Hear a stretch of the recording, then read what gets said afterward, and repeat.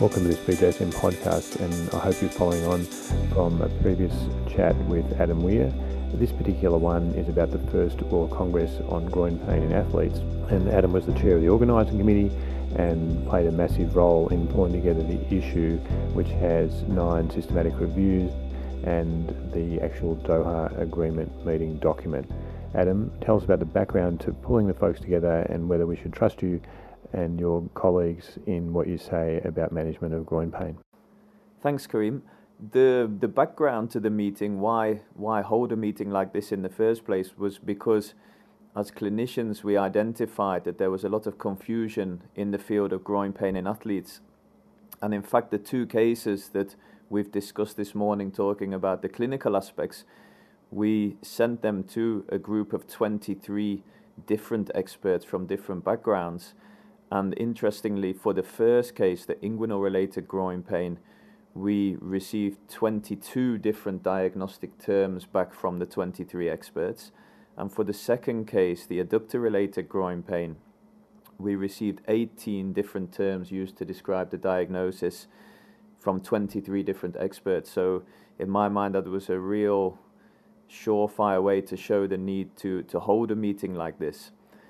So we plan to hold the first conference on groin pain in athletes, which we hosted here in Aspire Aspetar Hospital in November of 2014.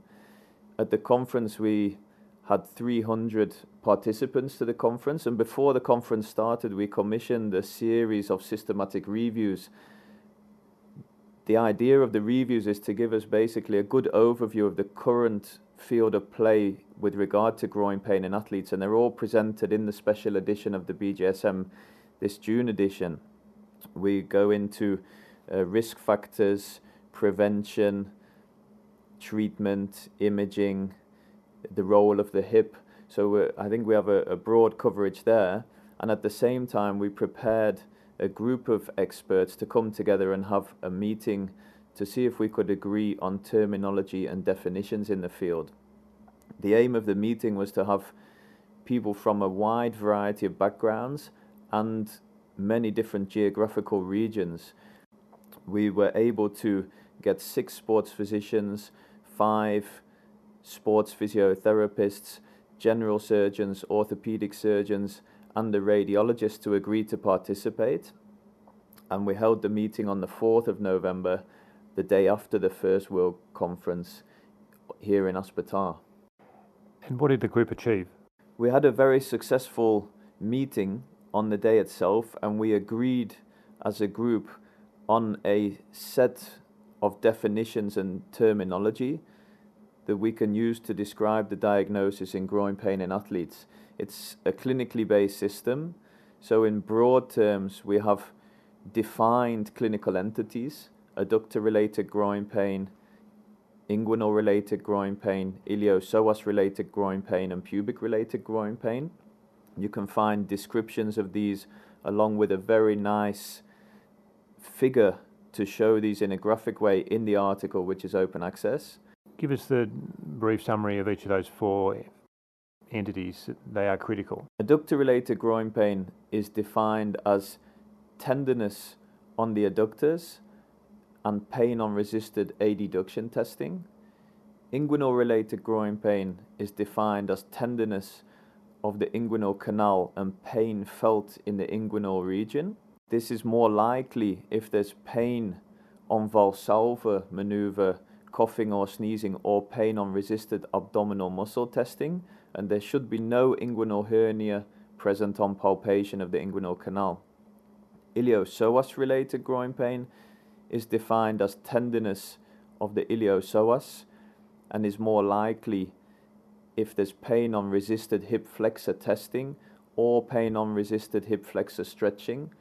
And pubic-related groin pain is defined as pain on palpation of the symphysis joint and the immediately adjacent bone. And for pubic-related groin pain, we were unable to define a specific resistance test to specify this one further. And how do you palpate the iliopsoas? The iliopsoas can be palpated above the level of the inguinal ligament, so there you need to get your athlete to lie down, relax the abdominal wall and apply pressure until you get your fingers down to the iliopsoas. At that point, you can ask them to raise their leg, do like a small active straight leg raise, which will tense up the psoas, and you can palpate there the psoas on the front of the vertebral bodies and see if this will reproduce their pain. Below the level of the inguinal ligament, you can palpate the iliopsoas at its insertion on the trochanter minor. And again, here it can be useful to get the athlete to raise their leg just off the bed so that you can find the soft spot just above the trochanter minor and put your fingers down onto the distal iliopsoas tendon. So in addition to the agreement on the defined clinical entities, we also discussed hip-related groin pain. This is an important topic because it's definitely one of the hot topics in sports medicine at the moment. With regard to the hip, the literature at this point in time would suggest that hip special testing is good at ruling out pathology, but not so good at ruling in pathology. So this means that we can use range of motion testing, the Faber test, the hip impingement or failure test. And if these tests are negative, this will increase our clinical confidence that the hip is not part of the source of the groin pain in an athlete. But if they're positive, then this is not proving in any way that the hip is definitely the source, but it should raise our index of clinical suspicion. So with regard to the hip, we didn't specify any specific tests, but I think you have to use your clinical judgment as to where you feel the pain is coming from, and if the hip special tests are positive, give consideration to the possible role of further imaging. Along with the 4 defined clinical entities and hip-related groin pain in athletes, we also discussed other causes of groin pain in athletes. I think, as we all know, the groin contains numerous different organ systems, numerous anatomical structures, and at various points in time these could all give rise to groin pain, and we shouldn't ever forget this as clinicians assessing and treating athletes with groin pain. I don't want to bore you with the multiple different differential diagnoses that are out there, but we summarize these in a table that's available in the article. Now, the devil's advocates will say that these aren't diagnoses. It's a very fair comment and something that we've thought about as a group. I think it's completely true that we don't know what the underlying tissue pathology is when we use these terms to describe a diagnosis. All we've attempted to achieve by having an agreement on this is to create a common language to allow clinicians to communicate with each other clearly and effectively. And for me, that's the important next step that we need to take the field to in the future, to go on to establish the role, for example, of imaging. Can an MRI that shows us a tendinopathy or a cleft tell us more about the prognosis or the right choice of treatment? So please don't interpret this meeting as an attempt to say we've solved the problem. No, we haven't. But I think it establishes a framework to allow us to move the field forward in the future. There's certainly room for others to add on and to contact you, for example, and to discuss how to move this difficult area forward. Let's finish by listing some helpful resources for listeners. I think obviously we have the issue itself, the issue 12, the June edition of this year. As we mentioned before, and thanks to Aspetar, many of the articles are open access, so they're free resources, and I would encourage you to go there and look at that. Aspetar also has a fantastic YouTube channel.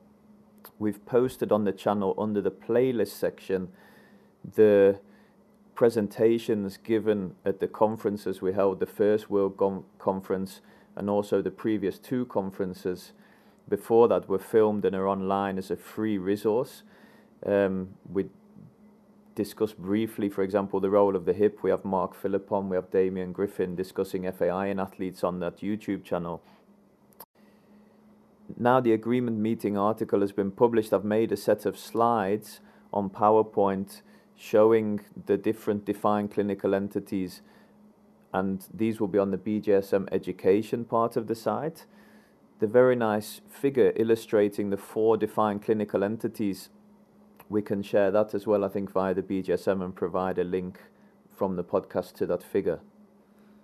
Thanks, Adam. Thanks a lot for your time, and we'll leave it there. People can follow you on Twitter at Adam Weir Sports, one word. And for BJSM, you can catch us on our various channels, including Facebook, Twitter, Google+, and YouTube. A handy way to get to us is through the mobile app, which is easy to download for both Apple and Android. This leaves me to say thanks for listening to this BJSM podcast, and I hope you have the opportunity to make your day an active one.